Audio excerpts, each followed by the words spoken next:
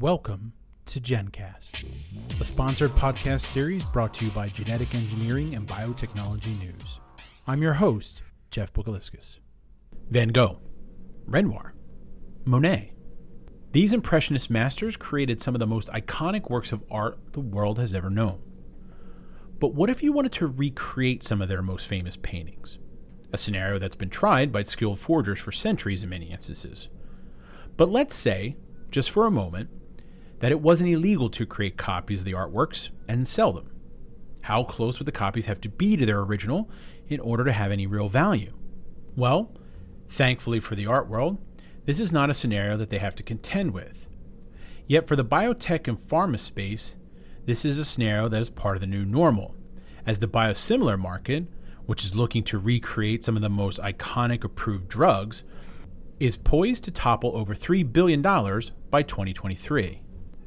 For emerging biotech companies in early-stage clinical development, accessing the market as quickly as possible is extremely important. One example of these burgeoning companies is Turgot Pharmaceuticals, located in Istanbul, which in 2013 initiated an ambitious plan to become a global leader in the development and manufacture of high-quality biosimilars for regulated markets. However, to achieve their enthusiastic goal of accelerating the clinical progression of biosimilars, the Turgot team sought to partner with a group possessing strong scientific knowledge and expertise that were also capable of providing a full range of contract development and manufacturing services, from process and analytical development to pilot and commercial scale manufacturing and regulatory support. This is where the MLab Collaboration Center stepped in to provide expert assistance on training in the single-use systems that would be used in Turgot's new GMP facility located in Turkey. Let's meet our panelists for today's podcast, who are here to discuss the successful collaboration that span across functions and geographies, which made the original laid-out vision a reality. Good morning, afternoon, evening, everyone. Sébastien Ribaud. I'm a Senior Director in charge of our BioReliance end-to-end solution organization, providing CDMO services primarily to emerging biotech, although we work also with large companies. I've been within the biotech industry for about 25 years now, and I'm speaking today out of our Burlington facility in Massachusetts. Good morning, good afternoon, good evening, everyone. My name is Adam Sokolnicki. I'm a biomanufacturing engineer manager in the Manufacturing Sciences and Technology Group. I'm based in our Burlington, Massachusetts office, adjacent to our MLab Collaboration Center. Hi, everyone. This is Serdar Alpan. I am the head of the Turgut Biopharmaceuticals Group, and I'm a medical doctor and molecular pharmacologist. I am from the beginning of this establishment. We first founded and now developing at different levels of a certain number of monoclonal antibodies. Great. Thanks, guys. In a recent interview with OncoLive, former FDA Commissioner Scott Gottlieb talks about the barriers the biosimilar market must overcome despite its impressive growth. One of the major challenges he mentioned is the cost of development and manufacturing. So what made Turgot decide to enter the biosimilar space, and how do you plan to overcome these challenges? So the issue is that the biotechnology is a very rapidly growing area, and Turgot's strategy is to develop high-quality biosimilars for local and also the regulated markets. We believe that if the market is as large as possible, then the cost is more manageable. On the other hand, therefore, the production is not for local markets, but also regulated markets are considered on the cost-wise. The second one is that Turgut considers itself as an R&D-based company, which currently has a strong R&D team, which continuously working on improving the process and also decreasing the costs. I think I can relate to what Serdar just mentioned, maybe indicating within the company we're trying to achieve working with companies like Turgut. Our company experience overall is more than 32 years in process development and manufacturing for our organization, but we also have experience in using single-use products in general to make sure that when we develop biosimilars and large molecules in general, we're going to make sure that the cost of goods are as low as possible so that the local markets that Serdar just mentioned can be addressed and we don't develop a process that will not be financially accessible on some of the local markets.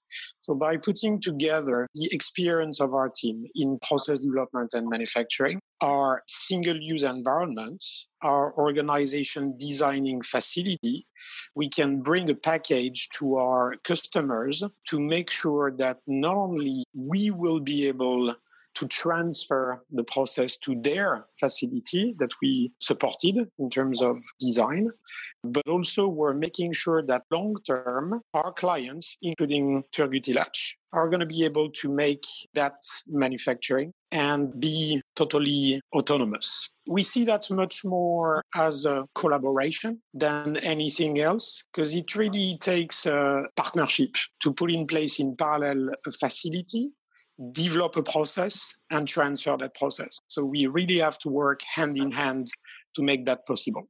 Great. So, Sridhar, what specific challenges did you face when you decided to build a biosimilar business from the ground up?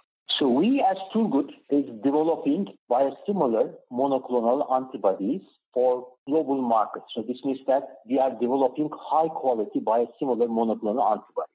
So the universal challenge here is that first, the monoclonal antibodies are large molecules, 150,000 Dalton molecules. And in order to make a biosimilar version of this molecule is scientifically a challenge. Therefore, this absolutely requires a strong R&D platform.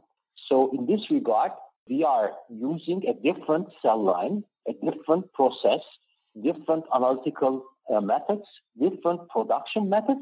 But at the end of the day, we need to make a highly similar monoclonal antibody. So again, this requires basic experience, R&D experience, plus the cell line development, process development, and analytical methods development, and also the scale-up and production experience.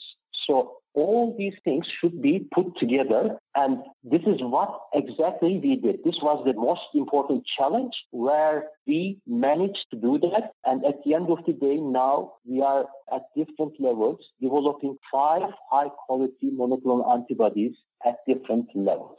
So then, Sebastian, what approach did BioReliance End-to-End Solutions team take to support Turgut's ambitious goals? Actually, we put together not one approach, but several approaches that were running in parallel, because we had to work on the strategy on which we supported the team from Turgut. And I remember many workshops and meetings Serdar and I had together with our team, but in parallel, we were working on the technical aspects. And in parallel of these first work streams, we also were working on the facility. I remember our very first meeting, which on the top of my head was at the very end of 2013 and at the end of the discussion in our facility in Martillac next to Bordeaux in France. Serdar told me, what do you think it takes to replicate Martillac in Istanbul? Which was an interesting challenge. So we really had to look at the best way to take the facility we had in Martillac and transfer a similar facility to Istanbul, but also make sure that that facility would be able, and that the strategic aspects, to take care of 1 biosimilar at the beginning and 5 biosimilars midterm, and maybe, 10 molecules running in parallel on the long term. So we worked a lot on the strategic aspect at the very beginning. And this strategic aspect included, as I just mentioned, a vision for this facility, moving from 1 to 5 and many more molecules, but also what should be the structure of the team, which molecule should be the first, the second, the third, and so on. In parallel, we had that work with the engineering team to design the facility and make sure it would not only be able to support clinical manufacturing, but also commercial manufacturing, quality control activities, but also in the future process development, because we were sure from the discussions that Turgut team would like to start process development activity, and all of that obviously being approved from a quality and regulatory standpoint.